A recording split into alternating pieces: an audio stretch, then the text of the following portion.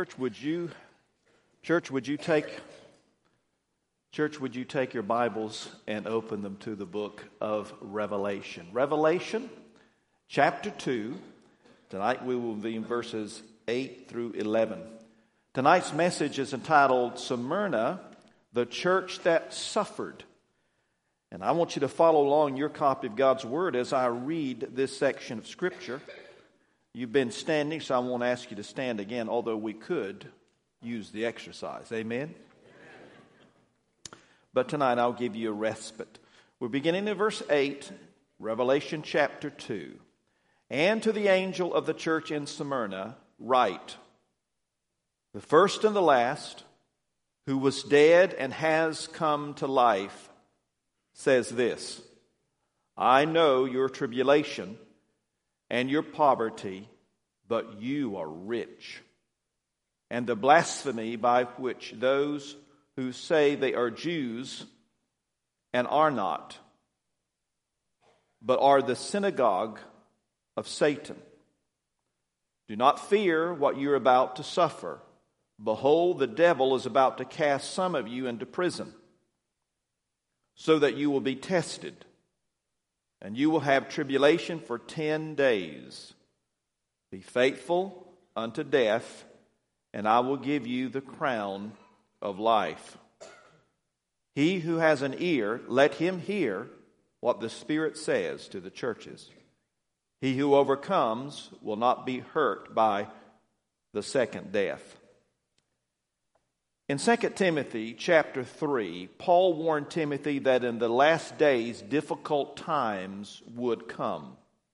He spoke of his own persecutions and sufferings and added, indeed, all who desire to live godly in Christ Jesus will be persecuted.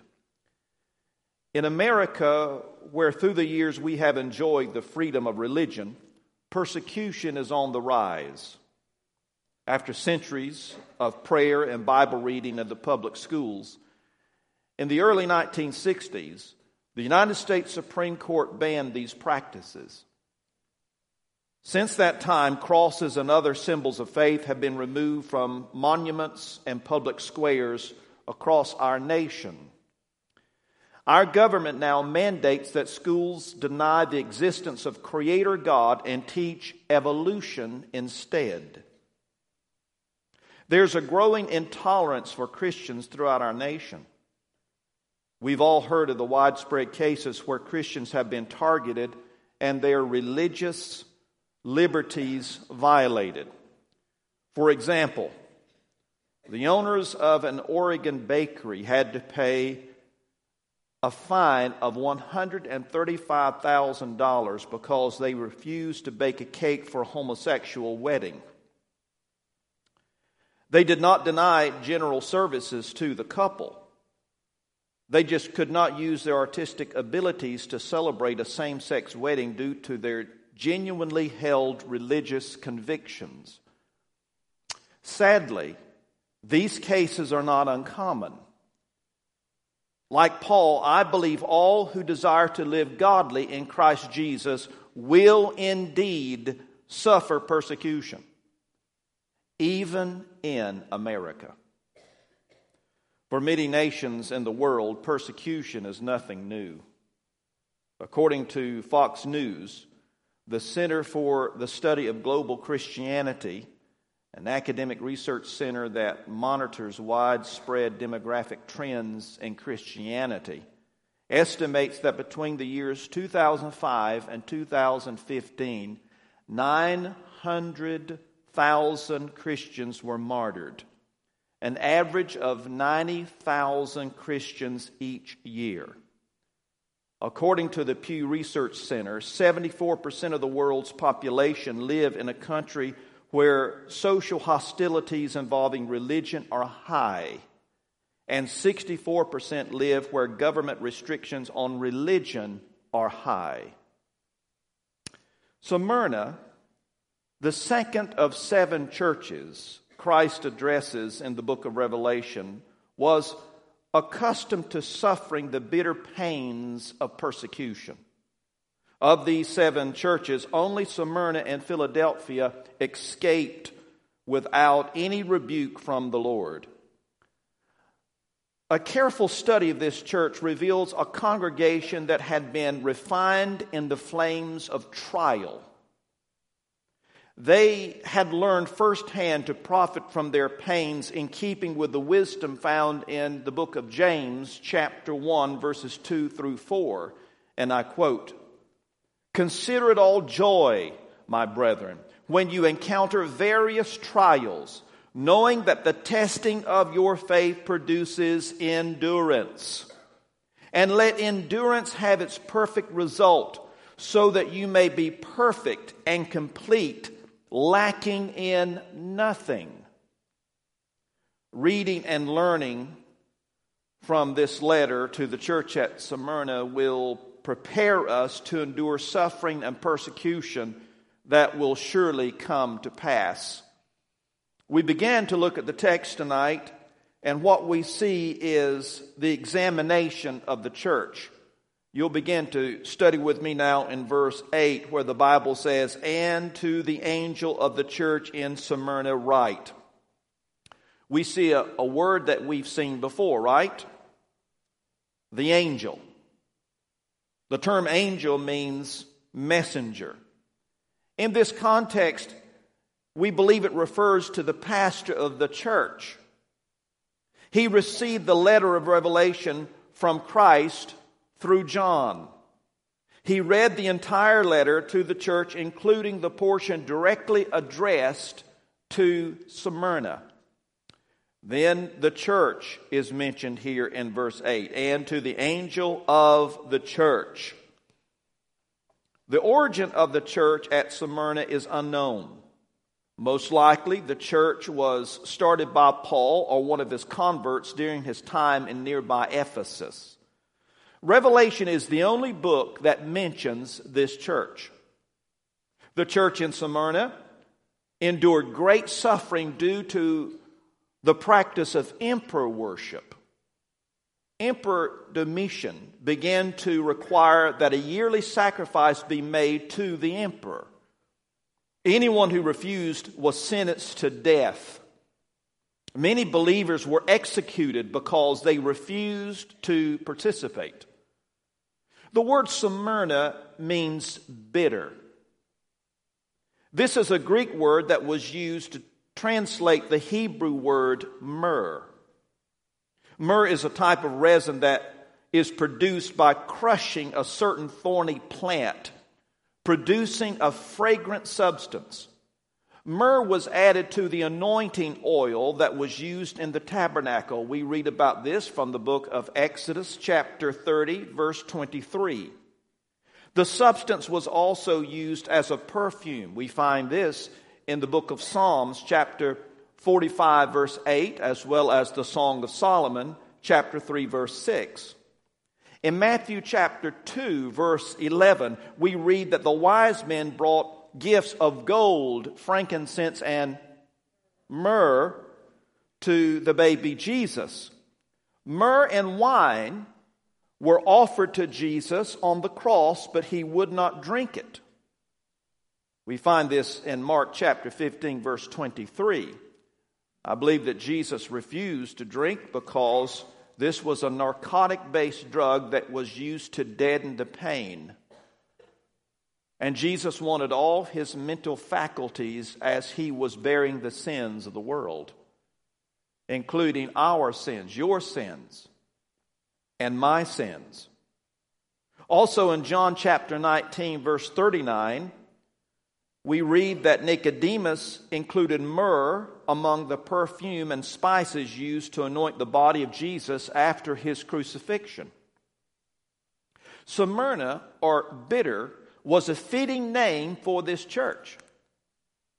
The bitter pain of their suffering, brought on by their loving devotion to Christ, produced a sweet aroma to the Lord. Now let's move on, and we see something about the city. As the Bible says in verse 8, "And to the angel of the church in Smyrna write." The ancient city of Smyrna was one of the most beautiful cities in Asia. The city's origin may date back as far as 3000 BC. 1000 BC is the date for the first Greek occupation. The Lydians destroyed the city around 600 BC. For more than 300 years, the city was in ruins. It was rebuilt in 290 BC. Although Rome did not become a world empire until around 27 BC, the people of Smyrna were a devoted ally. They built a temple to Rome in 195 BC. There they worshiped Rome, and eventually demanding that Christians worship the emperor or be put to death. Situated around 40 miles north of Ephesus on the Gulf of the Aegean Sea, the city had a harbor and access to an important trade route leading to Asia Minor. An acropolis, about 500 feet high, was located there. The hill was covered with temples and other buildings. The people called it the Crown of Smyrna. The city's streets were well designed and beautifully landscaped. The soil was fertile, and their science and medicine were advanced. The city's population during the New Testament times was around 200,000. As you can see, this was not just a small town, this was a large city. Today, the city bears the name Izmir and is home to around 2 million people. But in verse 8, we begin to see the Lord speaking.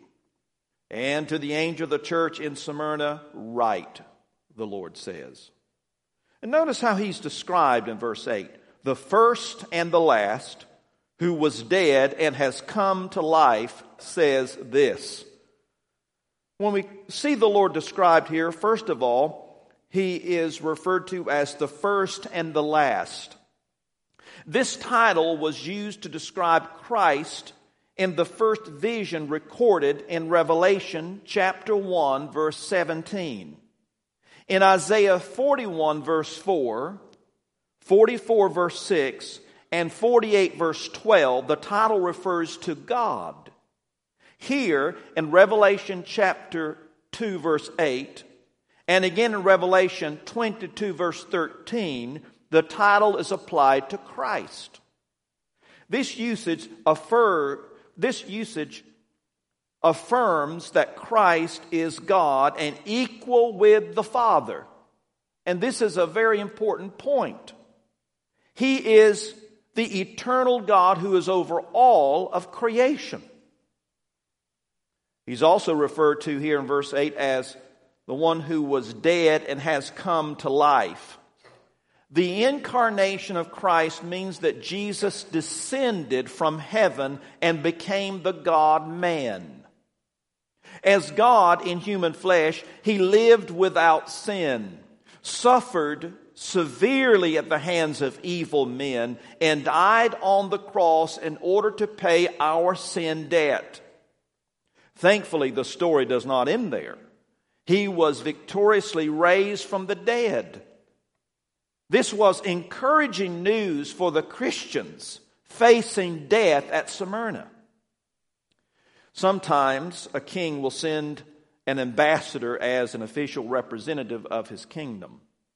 This diplomat has a wide range of responsibilities. The person holding this office is important, but he is not the king. His power and authority are limited. King Jesus did not send an ambassador to examine the churches in Asia Minor. He personally walks among them. He is giving each of them a close inspection. His eyes penetrate every aspect of these congregations. And we should be reminded that he does the same thing here in our churches. He's doing the same thing here at First Baptist. He's quite aware of what is happening here among the fellowship. He knows our hearts. He knows our abilities. He knows our opportunities. He knows our devotion. There's nothing that escapes His notice. As we look at this passage here, let us see what He discovered about the church at Smyrna as we're reminded that He is searching our hearts tonight. So we turn now in verse 9 to the evaluation of the church. We see first of all the tribulation they suffered. Look again in verse 9. I know your tribulation and your poverty, but you are rich. And the blasphemy by those who say they are Jews and are not, but are a synagogue of Satan. First of all, he says regarding this tribulation they suffered, I know. I know. Christ confronts the church by telling them, I know. His knowing was not by observation alone. He knows what they are going through because, as Isaiah 53 describes, He was despised and forsaken by men. He understood their suffering because He Himself was the suffering servant. It's comforting to me to know that Christ knows.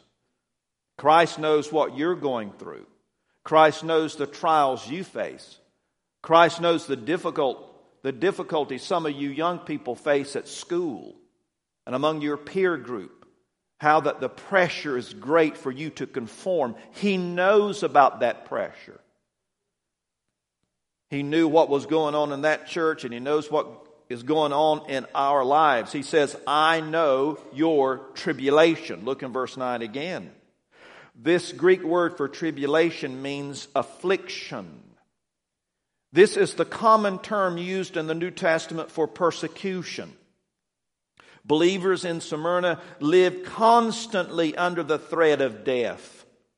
Their refusal to worship the emperor and other pagan idols resulted in severe persecution. So the tribulation they suffered is evaluated by the Lord. He knows. Also, He knows the poverty they suffered. Verse 9 speaks about this. He says, I know the poverty. I know about your poverty. One way they felt the sting of persecution was through abject poverty. Due to their refusal to bow to Rome, Christians suffered intense deprivation. He also says, but you are rich. Notice in verse 9. These persecuted and impoverished believers were rich with the presence and the promises of God. The Roman authorities and the hostile Jews could not take the eternal rewards away from these faithful Christians. Here the Lord, as He evaluates this church, He sees the blasphemy they suffered.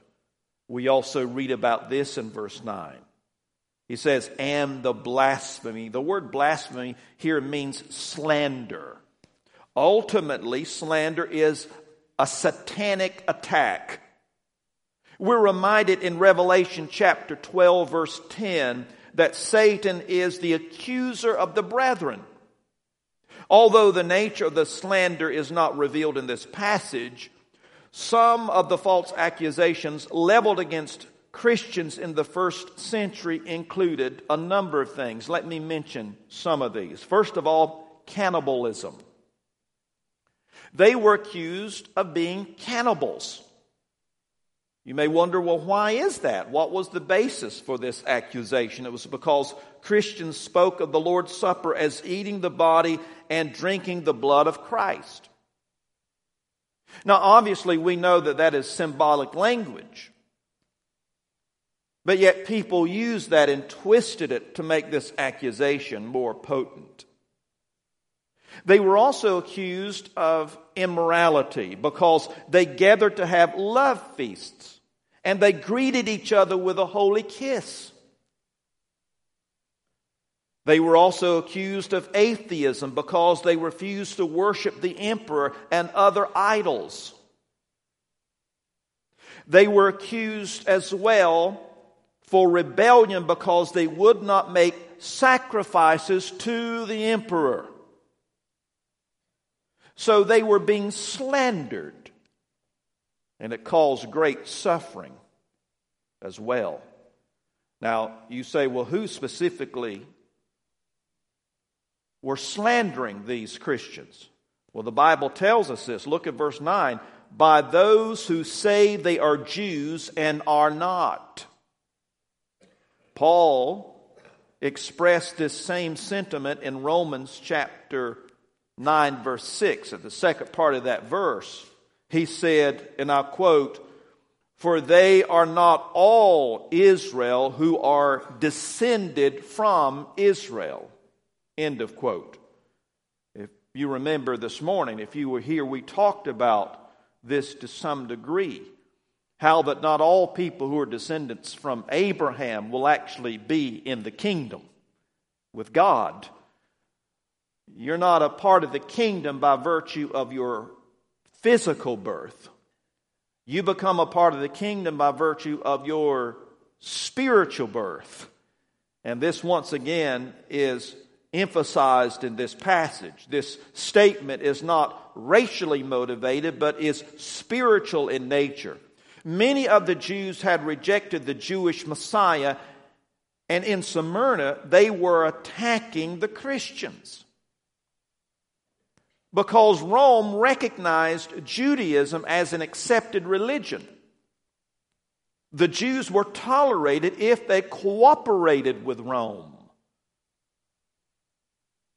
He goes on in verse 9 and gives some more description. He says, but these people are a synagogue of Satan. Now this is very harsh language, is it not? It's a very vivid sort of a statement. It's a stinging statement. It's a strong condemnation. These Jews use their synagogues as a place to plan their attacks against the Christians. Rather than being a synagogue of God, it had become a synagogue of Satan. It's certainly sad anytime we see this type of behavior, and sadly, there have been times in history when so-called Christians have attacked the Jews, thus denying the very gospel they claim to believe. Satan has a way of bringing pain and anguish and division among people. And certainly that is witnessed in this passage tonight. Have you ever had someone say to you, I have some good news and some bad news.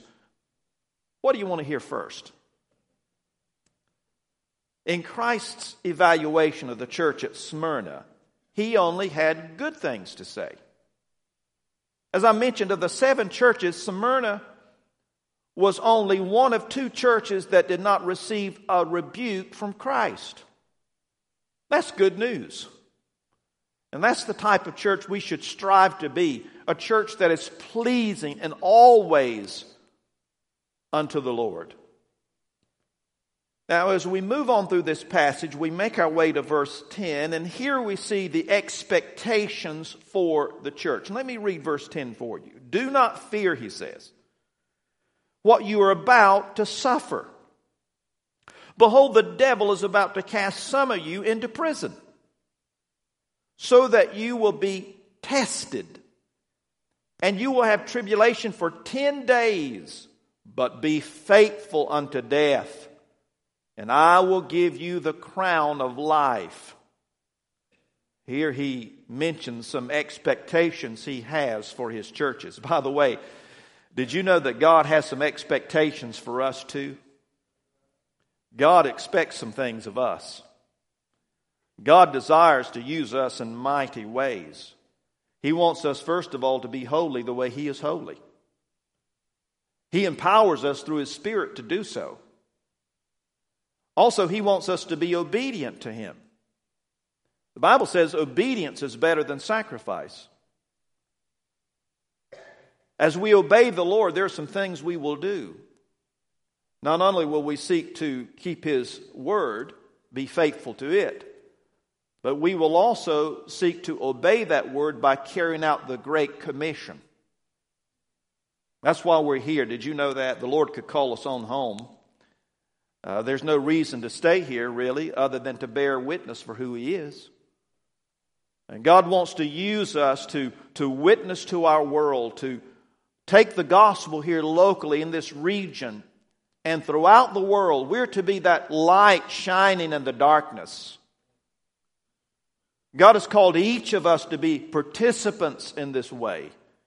So He has great expectations for us. And when we think about persecution and suffering and the trials that we may face in the future because of our stand for the Lord Jesus Christ, these are some things we can remember that He told the church at Smyrna that are applicable to us as well. Namely, do not fear. Do not fear. It would be interesting to do a survey through the Scriptures to find the number of times this statement is made. Numerous times throughout the Bible we're told, do not be afraid. We tend to be afraid, don't we? Especially when we face perils, hardship and trial. Fear can grip us. But we're reminded here, do not fear. And He says, do not fear what you are about to suffer. See, He knows that suffering is on the horizon. Although they have experienced a tremendous degree of suffering, it was not going to let up. It was only going to intensify. Do not fear what you're about to suffer. Christ encourages His followers to not be afraid. He also informs them that the persecution is going to continue. You heard me say this morning that I think that here in America, we're going to experience persecution. I mean, why shouldn't we? Most of the world suffers for their stand for Christ. Purification has a way, or I should say, persecution has a way of purifying the church. I mean, who's going to suffer for something they really don't believe? And so what it does is refines the church and those who remain in the church and a part of the church and actively involved are those who are serious about their faith. So the church is purified through persecution. He says here in verse 10, behold, the devil is about to cast some of you into prison. Satan is always trying to harass the followers of Christ. Dear people, I would not be at all surprised if there is coming a day in our near future where if you stand up and preach this Bible, you will be subject to fines or imprisonment. You say that would never happen in America. Friend, it's already happening to some degree. It's already happening. We see it going on around us. And when that day comes, we have to be strong and steadfast. We should not fear, but we must be faithful to the Lord. Satan is the one that is behind this movement. He is the one that's orchestrating this. And the reason is because he hates God and everything God stands for. And God loves you. He wants to use you. He wants to change you. He wants you to be an influencer of other people. So Satan is going to fight against that. We also read in verse 10, so that you will be tested.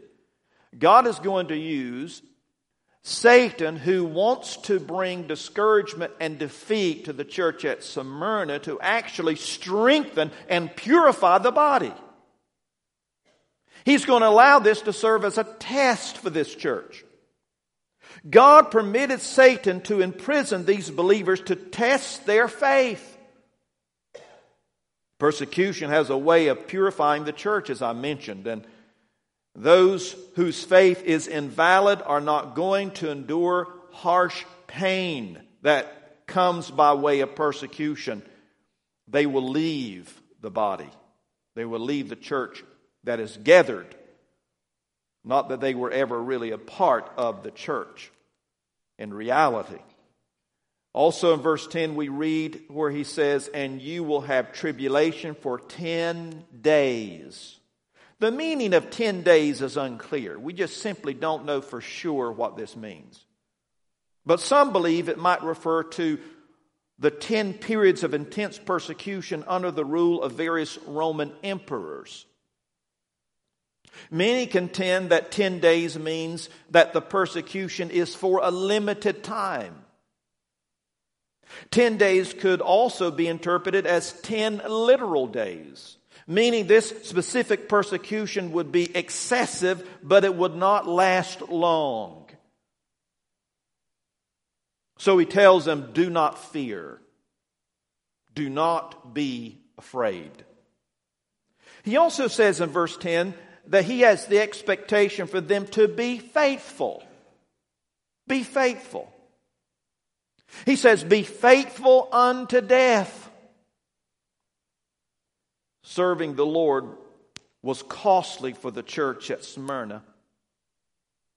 Many would even pay with their lives. But they would go to their deaths with promise. And here's the promise. We read about it in verse 10. Look in your Bibles here. He says, and I will give you the crown of life.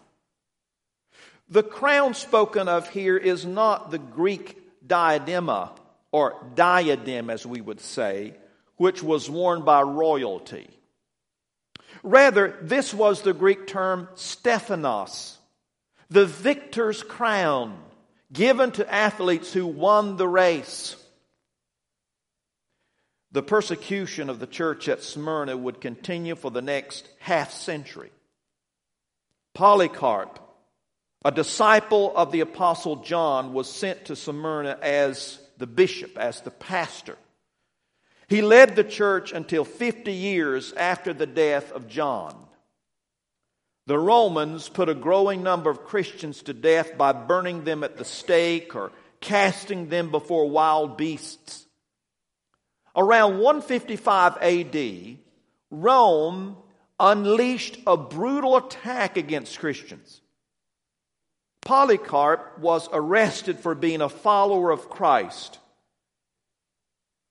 He was told if he would declare, Caesar is God, Caesar is Lord, and offer a pinch of incense to Caesar's statue, he would be freed. His response was, and I quote, 86 years I have served Christ, and he never did me any wrong. How can I blaspheme my King who saved me? End of quote. Polycarp gave his life in service to King Jesus. His fearless demonstration of faith became an inspiration for Christians throughout the centuries. What a great example he is, and how he took to heart the words of Christ here. To fear not and be faithful. That's what Christ is asking of us. Do not fear, though you face trials, and be faithful in the midst of difficulty. Then finally, in verse 11, we see the exhortation to the church. He says this, he who has an ear, let him hear what the Spirit says to the churches. He who overcomes will not be hurt by the second death. First of all, he says to hear the truth. That's what he means when he says, he who has an ear, let him hear what the Spirit says to the churches. This statement is made in each letter to the 7 churches. The message is clear. God is speaking. Listen closely to what he is saying. Listen to me carefully. It's important that we gain greater knowledge of the Bible. As a matter of fact, you cannot grow spiritually, in my estimation, without the Word of God. As you study the Word of God and understand more fully what it says and how it applies, spiritual growth is a byproduct of that. But did you know that you can acquire greater knowledge about the Bible and not grow spiritually?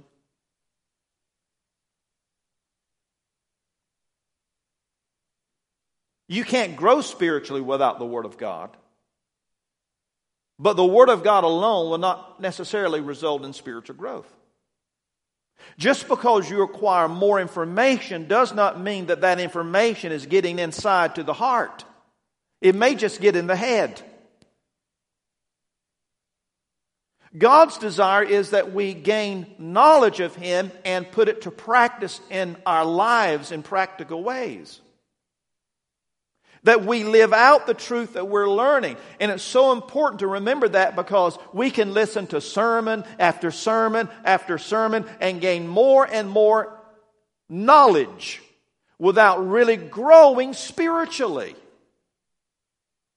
God wants us to grow. He wants us to hear His truth, to absorb His truth into our hearts and minds and live it out. Also notice, if you would, he says that they are to overcome the trials that they face. This is another exhortation. We see it in the last part of verse 11.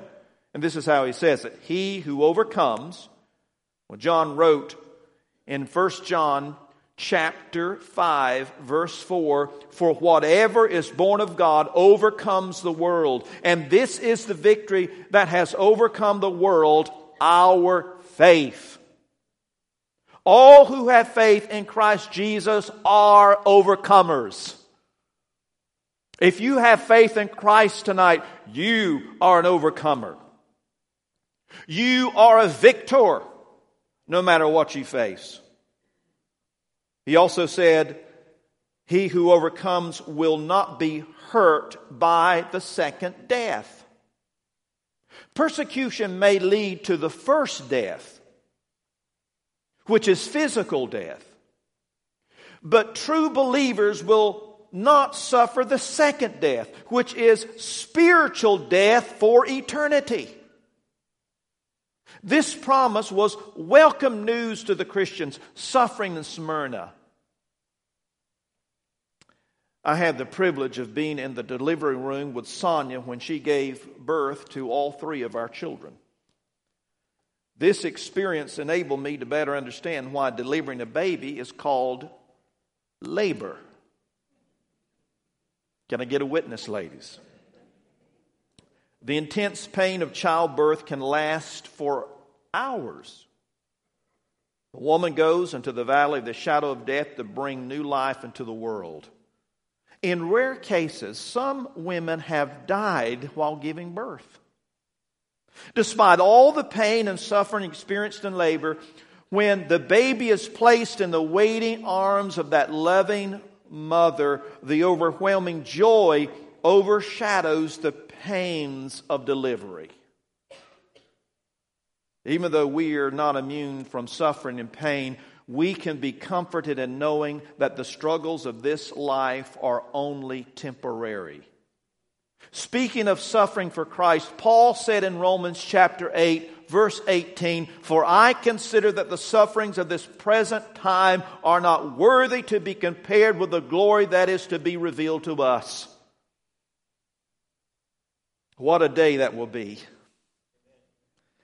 Carl A. Blackmore tells about that day in his song, Some Golden Daybreak. Listen to the words. Some glorious morning, sorrow will cease. Some glorious morning, all will be peace. Heartaches all ended. School days all done. Heaven will open. Jesus will come. Oh, what a meeting there in the skies. No tears nor crying shall dim our eyes. Loved ones united eternally. Oh, what a daybreak that morn will be. Some golden daybreak, Jesus will come. Some golden daybreak, battles all won. He'll shout the victory, break through the blue. Some golden daybreak for me, for you.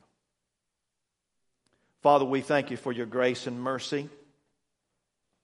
We thank you that even in the midst of persecution and suffering and perhaps even death for those who believe in you, you will give to them a crown of life. Help us to remain faithful, Lord, to you as persecution rises. We should not be caught off guard or surprised, but we do need to be prepared.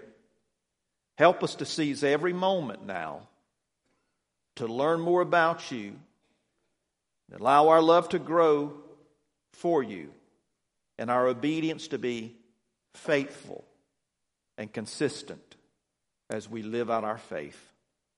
In Jesus' name I pray. Amen.